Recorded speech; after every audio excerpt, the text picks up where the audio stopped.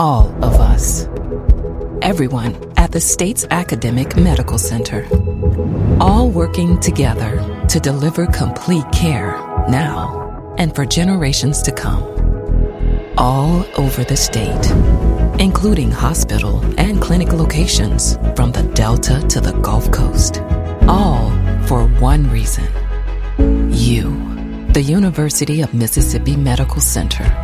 All for your health. This is an MPB Think Radio podcast. This is Southern Remedy Kids and Teens on MPB Think Radio. I'm Dr. Morgan McLeod, Assistant Professor of Pediatrics and Internal Medicine at UMMC. School is starting back, and with that, some of the preparations getting ready for school should include getting your kids their checkups and making sure they're up to date on their vaccinations. And so today we have Dr. Feldman on with us, and he's going to be talking about all the different types of vaccines needed for schools, and we're going to get some into about our vaccines for teenagers as well. We would love to hear from you. You can always send us an email to kids@mpbonline.org. Say good morning, Dr. Feldman. Thanks for coming on. Yeah, it's always a pleasure to come on. And you don't know I'm going to say this, but he got inducted into the UMC Hall of Fame. When was that? Just like 2 weeks ago. 2 weeks ago, yes. Yeah, so we have a famous person in the room with us now. I'll be glad to give out my autograph if anybody wants it. I didn't know. You didn't tell me you were doing that, and I just got the email and saw him in the picture. But congratulations. That was a very big honor. Thank you. It is an honor. It's a great honor. Yes. How long did you work at UMC? I came in 87, and then in 2001, I became professor emeritus and continued to work then and consult at the health department. Wow. So that's a long time. Yeah. Actually, I was giving lectures and all kinds of student things till about 2010 or so. Yeah. Awesome. Well, congratulations again. Thank you. Just wanted to throw that out there a little bit. So today we're going to talk about our immunizations, our vaccinations that are required for our kids as they're getting ready for school. A lot of schools have started back, and some are starting back this week and next week. And so just going to talk a little bit about that, of what is needed. And then we were going to get into some of the shots that you get as your teenagers, because those are a little bit different. Before we get started with all of that, though, we were going to talk a little bit about how to get your records, because a lot of people, our phone lines have been ringing off the hook about people trying to get their 121 forms filled out. And what the 121 form is that's your shot record and your immunization record. But there's actually ways you can do that without having to contact the health department or your doctor's office. So do you want to talk a little bit about that? This is becoming more common and a lot easier for you to get your own records. And you can bring it up on your phone. I mean, it's not like it's going to be difficult. And what the system is called, and it's called My, M-Y, capital I, capital R.com, myir.com. And if you go to that website, you can easily find, you put in all the information, your child's name, their age, you, etc., and that will give you, let me go say it again. It's My IR Mobile, M-Y, I like in the letter I, R in Robert, mobile.com, myirmobile.com. And you can choose to register, and then they put in the required information, and this will have the immunization record of your child. And in fact, if you don't go in as an adult and you want to put your name in as the patient, you can do that. So you can get everybody's immunization records on this MyIR Mobile. And it becomes a lot easier when you go to the school or wherever for that form, because that form shows up and shows what your child has had. Or if you needed your own record, it would show what you had. And it's a lot easier than trying to go to the health department to get them to print it out, or even your doctor's office. You can have and just use your mobile phone or your computer, whichever. You can print it off your computer. Is myirmobile.com. And if anybody has any questions, you can give me a call, and if I can't answer them, I've got a phone number that you can call to get more information. Okay, here are the phone numbers. There's two of them. 877-978-6453. That's 877-978-6453. People in the local area can use 601-576-7751. Again, for the local area, 601-576-7751. And they will get you straightened out, particularly if you even have it pulled up on your phone. When you call them and you've got some kind of error, they will be able to straighten out that error. And this is going to be the new system that's in place for immunization records. And it'll be a lot easier once you get into it and get it established to get the immunization record for your child, for your infant, for your adults, whatever. It's all going to be on this myirmobile.com. I was trying to set it up over here myself for my little girl and see if I could get it to work. But that is really nice to have, because otherwise you're having to track down and call the doctor's offices like ours are doing, and our poor nurses are running around to death trying to get all these shot records together, when you really just have access to it easily. Everybody could get there and have it. So that's pretty awesome that we have that available. So we'll talk a little bit about what vaccines to give. And a lot of these vaccinations that are due for kindergarten are ones that we actually start in our little babies too, all the way down at 2 months of age. So getting them ready for school to start for pre-K and for kindergarten, we start a lot of those vaccinations at 2 months of age. And then we do shots at 2 months, 4 months, 6 months, again at 12 months, 15 months, 18 months, and then again at 4 years. That's typically the schedule. Now, that can be fudged a little bit depending on if we need to catch you up, if you may have missed an appointment here and there. But in general, that's where we typically start with the vaccinations. It looks like we've got a caller, so I'm going to go to John in Grenada. Hey, John. Hi there. Yeah, what's going on? No, I just wanted to comment on that myirmobile.com. I recently signed up like last week or the week before, and one thing I like about it is that you can also download a digital copy of your COVID-19 vaccine. So I just want to comment on that. Right. And I've noticed that in some of the paperwork they sent me that the COVID vaccine is going to show up there, which is great. I think there is. Can you do this as an app too, John? Is that how you did it, or did you just do it through your internet? I did. I signed up through on my laptop, but there's like a little QR code. Right. I'm using an iPhone, so that probably. But there's a QR code that I scanned with my iPhone, and then it downloaded that information into my health app, which then also could export it to my wallet app, which is, I'm not sure if you're familiar with that, but that's just an app on your iPhone that lets you store different digital passes and things like that. Well, that's I didn't know that. Thanks. Yeah, that's awesome. Well, thanks so much for sharing that with us. You want to come on the show, John? No, I'm not that kind of expert. Well, thank you so much, John, for sharing that. We appreciate it.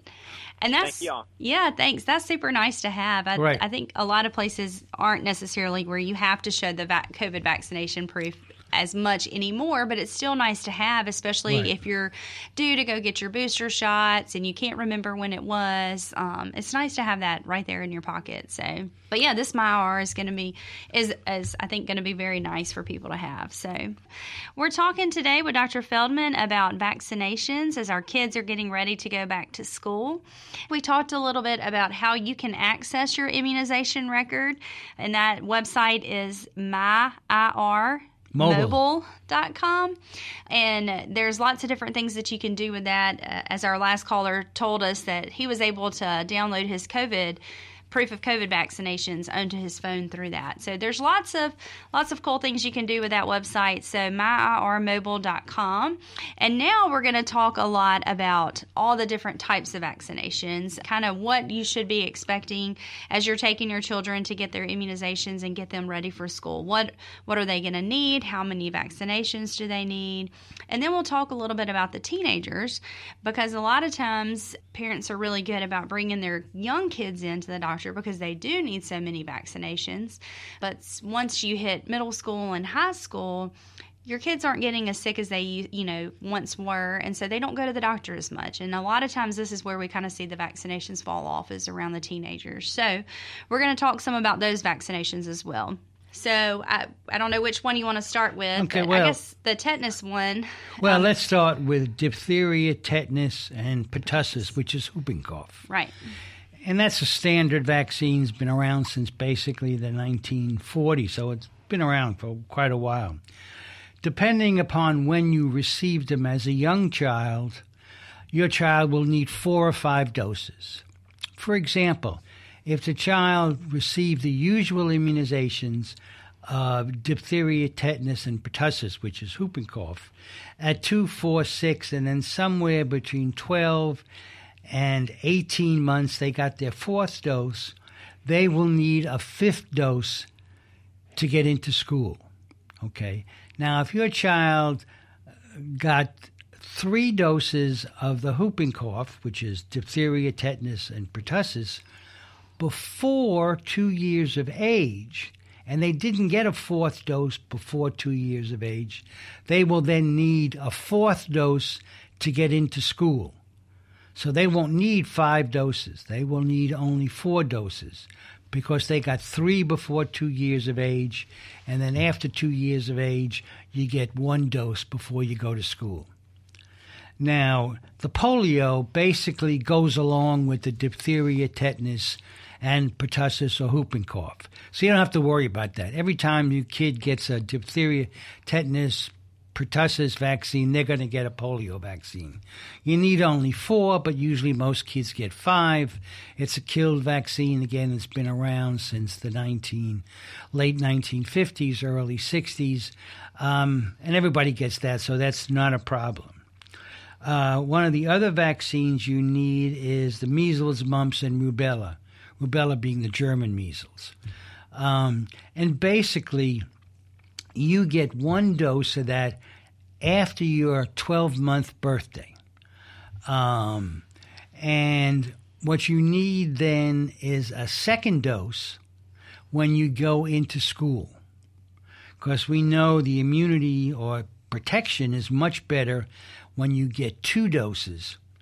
So you're given that 2nd dose just before you go to school. And that means 4 years of age, 5 years of age, depending upon when your kid's going to school or when they had their checkup. So they will need 2 doses of that MMR or vaccine to get into school. Now, the other one that they'll need is the chickenpox vaccine.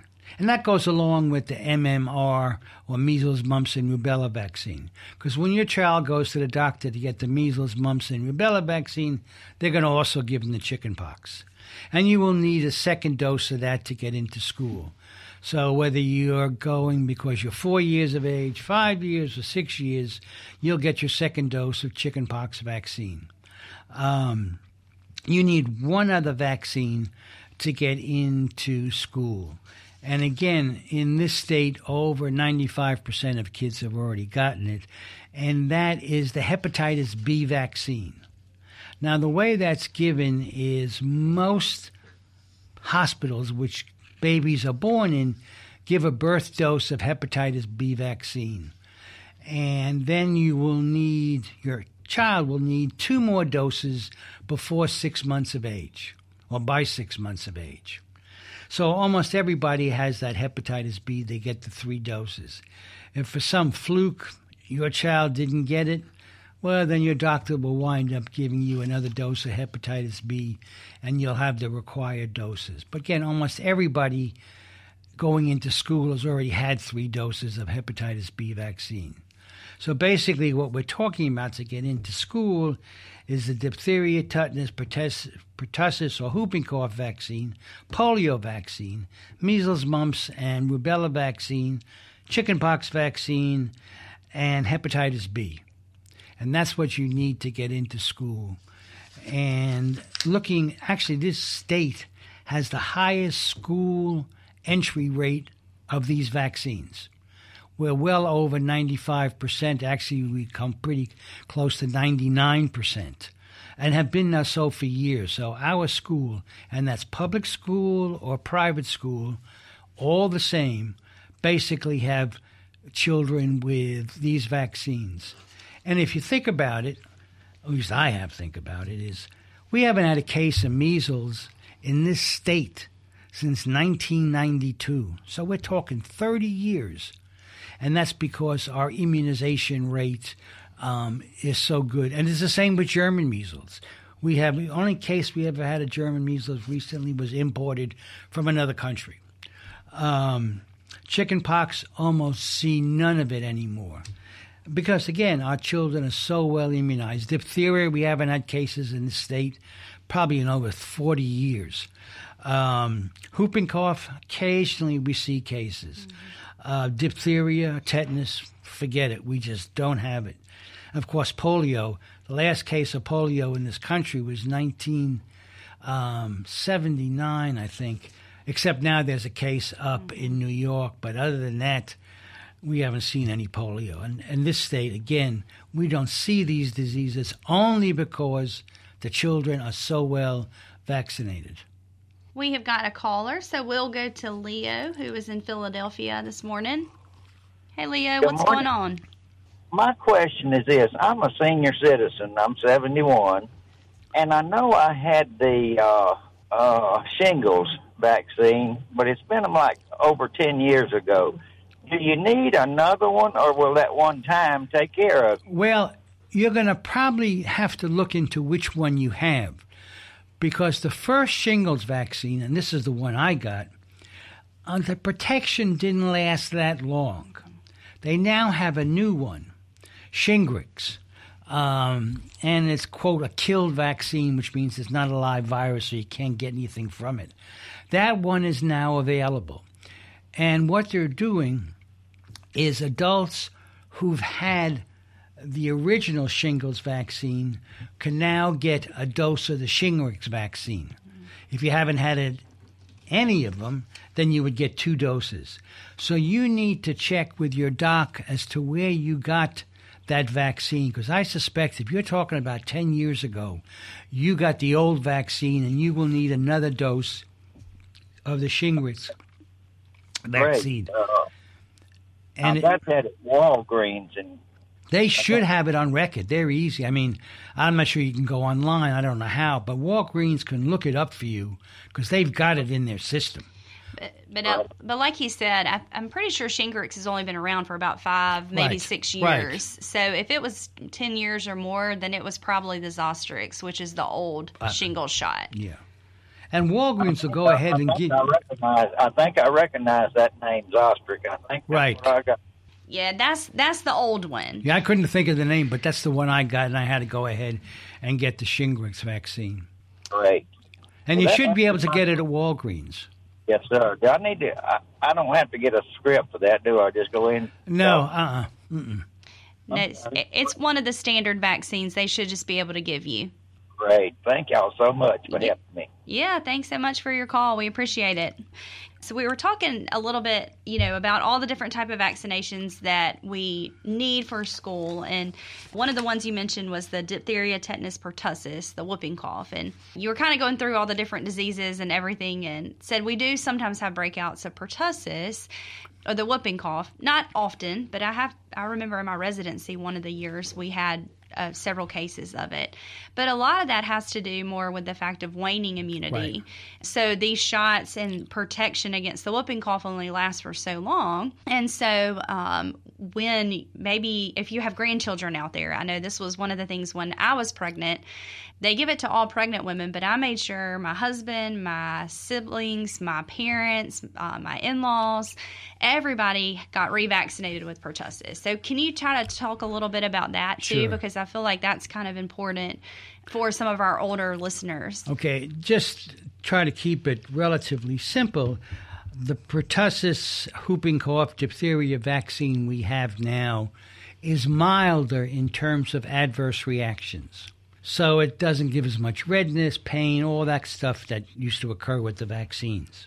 But unfortunately, when it did that, it didn't give as long protection. And in fact, the school entry for the 7th grade is a boost of the Tdap, or that vaccine. So now when you're in the 7th grade, you go into school, you're going to need another dose of the diphtheria, tetanus, pertussis, whooping cough vaccine. Again, to boost your immunity. What we also know is that way down the line, meaning 30, 40, 50, 60, etc., your protection against whooping cough is not great. Now, keep in mind, if you're a 45-year-old or a 35-year-old or whatever, and you got whooping cough, it's a mild disease. You don't get really that sick. You don't wind up in a hospital. You don't die. None of this stuff. Where the whooping cough becomes the big problem is in younger infants, especially those who haven't had all their standard shots because they're not old enough. And that's what Dr. McLeod was talking about. That's why she got everybody immunized. Yeah, they could get whooping cough, which would be just a cough, but you don't want to give it to the baby. So one of the recommendations is that every 10 years down the line, you as an adult get a booster with this Tdap vaccine. And especially if all of a sudden you've got grandkids being born, in that type of situation. So it is recommended for adults, and you'd go into Walmart or Walgreens or wherever, CVS, and based on your age, they'll go ahead and give you a Tdap vaccine if you request it. Mm-hmm. Now, keep in mind, again, getting back to school, to get into the 7th grade, which is 11 or 12 years of age, somewhere along those lines, you will need another dose of the diphtheria, tetanus, pertussis vaccine. And it's Tdap, which means it's not as reactogenic, because, again, it's a milder vaccine. So you will need that for school entry. Now, that's required by the state. There are other vaccines that should be given by your primary care provider. That could be the health department. That could be at your doctor's office, wherever. And that is the meningococcal vaccine and the human papillomavirus vaccine. Now, meningococcal vaccine is for the prevention of meningitis, which is really rare in this country. No question about that. But if you look at who's going to get meningitis, and that's going to be in the adolescent age into the 20s. And that's why if you give it and you get 2 doses a couple of years apart, it protects you during when you're at highest risk period. Again, we're not talking about thousands of cases. But if you're a case, then your risk went from very low to 100%. So it's recommended that you get this meningococcal vaccine, and you can talk to your provider about it. The other vaccine is a human papillomavirus vaccine. And that's been around now since about 2004. And the brand we have now has been around, I think, since about 2009. What this vaccine does is prevent certain cancers. And what are those? The most common cancer it prevents is actually cancers of the mouth, the throat, the palate, cervical cancers, and other cancers. But the two big ones are oral cancers and cervical cancer. And what they have found is starting it at a younger age gets better protection. And in fact, now it's being recommended, yes, get it while you're going into the 7th grade, but it's preferred to get it when you're 9 to 10 years old, not 11 to 12. Now, again, kids don't go to the doctor at 9 years of age, because usually that's you're very healthy. Unless you really get sick, you don't go to a doctor. But parents need to think about when their child becomes 9 years of age is to get this human papillomavirus, because it protects against the cervical and oral cancers. And the most common time for cervical and oral cancers is in the late 20s through the mid-30s.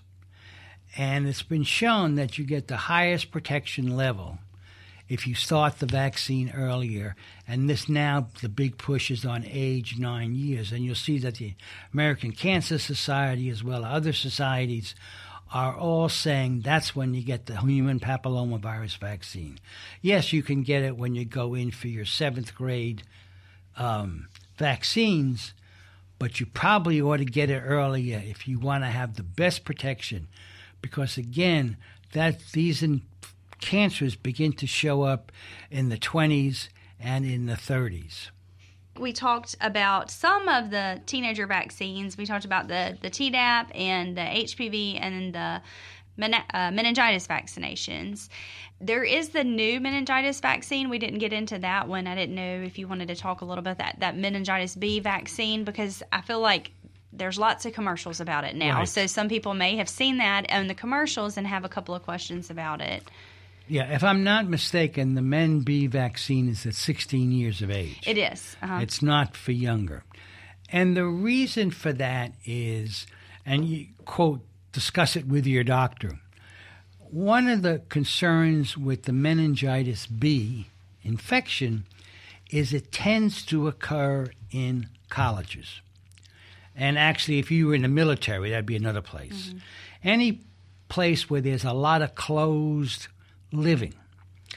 And all the Men B or meningitis B vaccine outbreaks that have occurred, and they're not many, have been in colleges. So sort of the approach is you talk to your doctor. Well, okay, you're talking to me. If you were going to go, you were telling me your kid was going to go up to Ole Miss, which hasn't had a case. I mean, no question about that. I don't think we've had a case of Men B in the state in quite a while. But if your child was going to college, that would be where I would consider giving the Men B vaccine. Again, the risk is low. There's no question about that. You're not talking about thousands of cases. The problem is if you get it and you're that rare case, your risk went from zippo to 100%. So my recommendation would be to kid who's going to college, go ahead and get the Men B vaccine. Hopefully they already got the Men ACWY vaccine. If not, they would wind up getting both of those vaccines.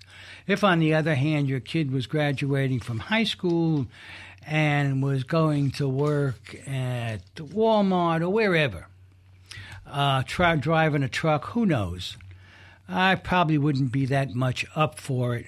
But if you were concerned as a parent and didn't want to take any risk, then you can go ahead and get it.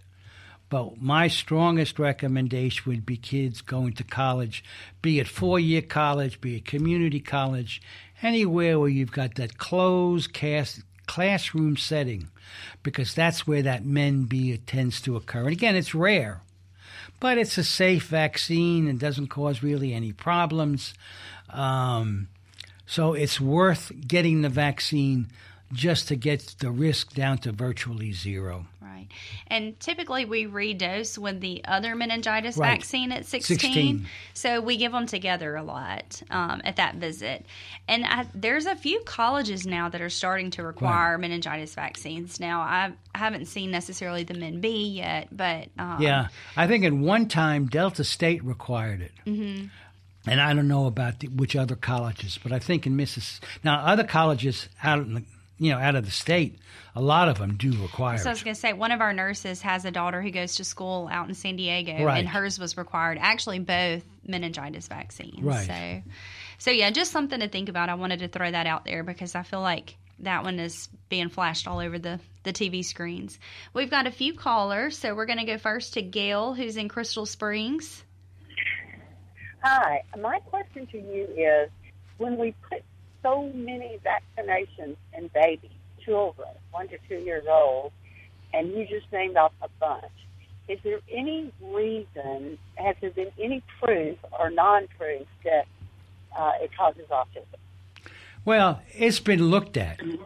Now, it depends upon if you want to look at the science, and there have been numerous studies that have looked at that, and there's no evidence that it causes autism. And actually, the guy who started all that and I can't think of his name, but he was out of England.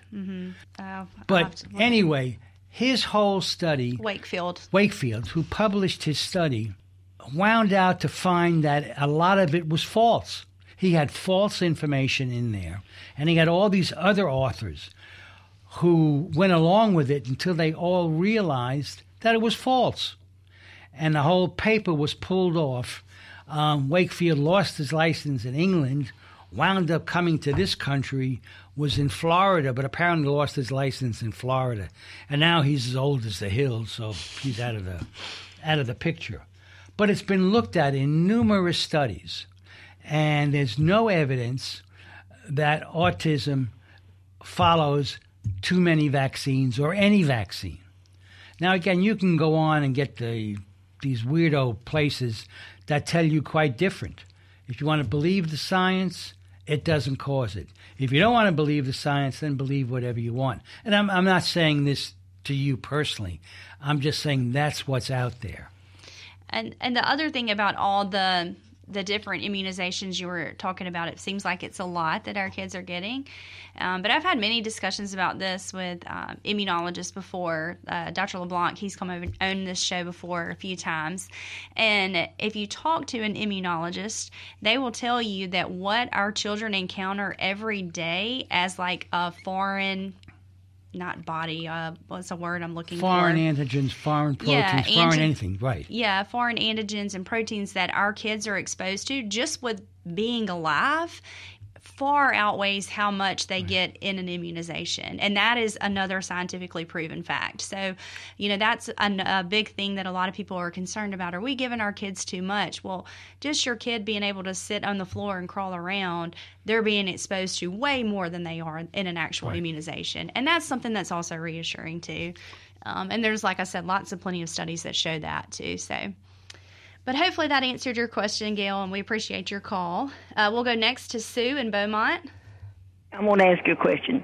I'm wondering why, at that age, shouldn't people be getting, or children be getting the immunizations that babies get? Like we redo their whooping cough vaccines and the tetanus. I don't know what all babies are getting now. What kind of vaccines they get when they're babies and go to the doctor's office? What about a booster vaccine for them when they get to that age? School age. Well, yeah, that's the ones we were talking about earlier about needing when you go to school. Be it K or be kindergarten or pre-kindergarten, you need a booster of your diphtheria, tetanus, and whooping cough. Right.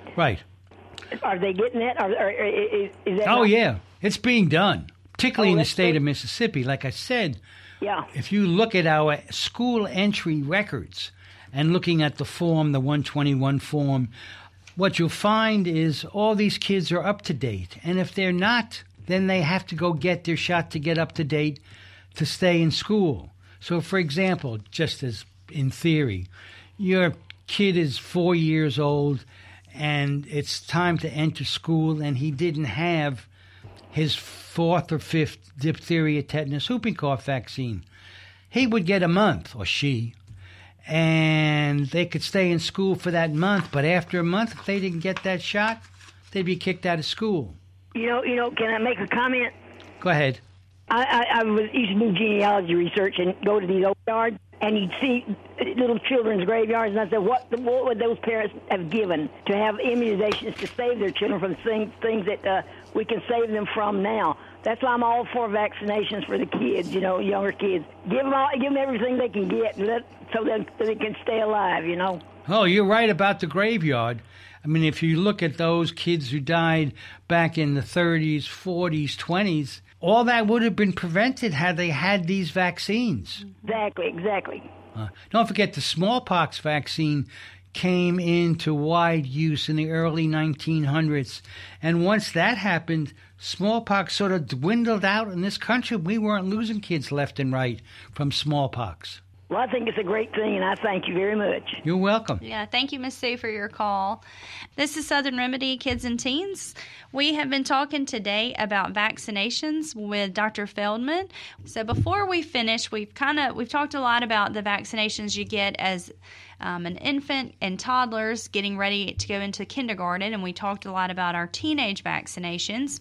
I wanted to just touch base real quick about the COVID vaccination because it is available now for our kids and has an indication all the way down to 6 months of age. So just wanted to throw that reminder out there, and I didn't know if you wanted to say any other words about that. Well, just to comment that children, all children, 6 months or older, should be getting the COVID vaccine. Yeah, they do get sick. Yes, they don't usually get as sick as older adults do, but they do get, and they do have this long COVID. I mean, some of the studies now showing somewhere around 10% of kids will get long COVID. Now, it's true, it tends to be in the older kids, but, you know, for a 5-year-old or a 4-year-old, the risk is low. But if your 4 or 5-year-old or 3-year-old or whatever over 6 months gets COVID, and then they get long COVID, you've got a sick child for the next 6 to 12 months. And it's preventable. It's clear that if you got the vaccine and you did get COVID, even, and it'll be mild, you're not going to get that long COVID. So I would think I would want to have my kids vaccinated to protect them, again, against things like this long COVID. It's not common, no question about it. But if your child gets it, you don't have any way to treat it. You just got to suffer through finally getting rid of the symptoms or treating some of the symptoms. And we have a vaccine that could prevent that. And I think children in general should get the long COVID. We now know there are hundreds of thousands of cases of COVID occurring in children. So it's not like it doesn't occur and it's rare. They tend to be milder. They tend less likely to go in the hospital.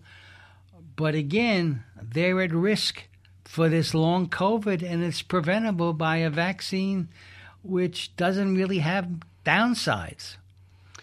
And, the MIS-C is one of the complications that we can see after COVID, which is the inflammatory condition that happens. And I think we're not seeing it as much as we were initially, thankfully, but we still are having some cases of it. But my friend's kid got that, last fall, actually.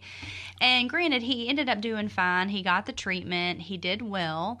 But one of the potential complications is some cardiac or heart problems. And so he was, I think he's 9 or 10, I can't remember exactly, but loves sports. The poor boy plays every sport, football, baseball, soccer, all of them. And he had to sit out because the cardiologist wouldn't clear him until he had been out for a long enough time to say that he was for sure safe after the MIS-C and all the inflammation and making sure he didn't have any cardiac problems. So, yes, you don't want your kid dealing with long-term COVID, obviously, but it's even the little mundane stuff like that of your kid not being able to do the types of activities that they normally like to do. You just don't know what's going to happen. And so the vaccines can help prevent some of these complications. And so why not do it? We know it's safe. Kids are doing fine with the vaccinations. So I just wanted to throw that out there too, just because you think big picture, but also think little stuff too. My friend ended up in the hospital with their kid for 7 days. Now they've got a hospital bill that they're going to have to take care of. And it's all the little things that add up too. And vaccines basically make most of this preventable. Because you don't want to be that rare or unusual case that has all these complications that you just talked about. Right, exactly. So, and for the adults, we were just talking about, the boosters are coming around, and they're recommending getting boosters 4 months after your last shot. But there is a new vaccination coming out for COVID, hopefully, this fall, that is going to be better protected against the Omicron variants. Right, especially the Omicron 5 and 6. That'll be what the new vaccine will be more protective against. And I think it's going to be widely available. It's just a matter of you saying, do I want to get it or not? Well, if you don't want to get it, run your risk. If you're one of the unlucky ones, unfortunately, but otherwise, it's going to be a very good preventable vaccine. And it should be hopefully coming out in the next couple of months. Well, they're hoping in September or October. And it's more and more looking like the end of September or the beginning of October. And while we're there, think about the flu vaccine. Because they're sort of concerned that this year flu may be worse than it was last year. Well, the last thing you want is to have flu and COVID at the same time, and you'll be able to prevent the flu by getting the flu vaccine. Yeah. So I've been telling a lot of my patients, if you're coming up due for that booster, that shot that's coming out, if you can, trying to wait a little bit just so you can get that newer vaccine that's going to have the better protection against the Omicron variants, because hopefully it should be coming out soon. But, because they do recommend waiting 4 months after your shot to get your next booster. That all may change once the new vaccination comes out. But as of now, that's the official recommendation. So I've been telling patients, we've had a lot of calls about it. So if you're kind of right there on the borderline of needing your next booster shot, if you could push it out a little bit to where you know that you'll be able to get that new vaccination, I think that would be ideal. Right. And then, like you said, the flu shot. And flu shots probably will be coming out in the next month. So. Right. Usually the end of August, beginning of September, it becomes available. Yeah. And you're going to see, I think there's going to be a big push. The concern that we haven't had flu for 2 years. And this could be the year that we finally, because now we're getting out more than what we used to. And people are having more contact, and that tends to be when flu gets to be more rampant. Right. And just remember, if you're 65 and older, we recommend for you to get that high-dose flu vaccine that mostly you're just going to be able to get in the pharmacies. Not a lot of doctors' offices carry them unless they're geriatrics doctors. So just some things to be thinking about on the horizon, and we'll try to do another flu shot show later this fall. So tune in for that. But thanks again, Dr. Feldman, for coming on with us as always. It was a great show. Oh, thank you. Thank you for having me. And one other last comment. Lucy, if you're listening, I hope you are. All right. Well, thanks so much. Thanks for our callers. Thanks, Jay, for producing our show. I'm not sure who our call screener was, but thank you to them, too. Charles. Thanks, Charles. This has been Southern Remedy Kids and Teens. I'm Dr. Morgan McLeod. Join us next Thursday at 11 on MPB Think Radio. This is an MPB Think Radio podcast. To hear previous shows, visit mpbonline.org or download the MPB Public Radio app to listen on your iPhone or Android phone on demand.